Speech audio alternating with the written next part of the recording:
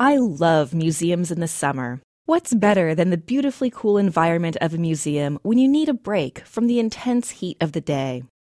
I often talk about the Wichita Art Museum and Wichita State's Ulrich Museum, and these are great places to spend a summer afternoon. But rich artistic and cultural artifacts are on display all over the city.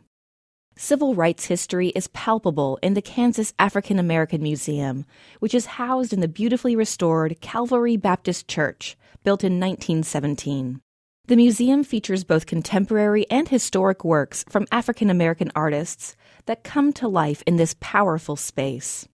At the Mid-America All-Indian Center, you can feel a sense of connectedness to the nations of people that lived on this land before the Founding Fathers.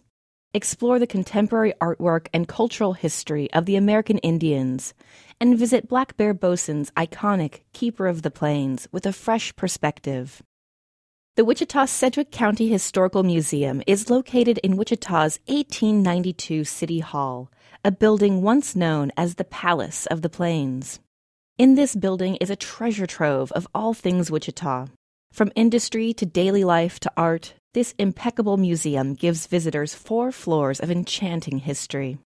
These museums and many other local galleries offer a look into the incredible art, culture, and history of Wichita, and I can't think of a better way to get out of the summer heat. For KMEW, I'm Lindsay Herkimer.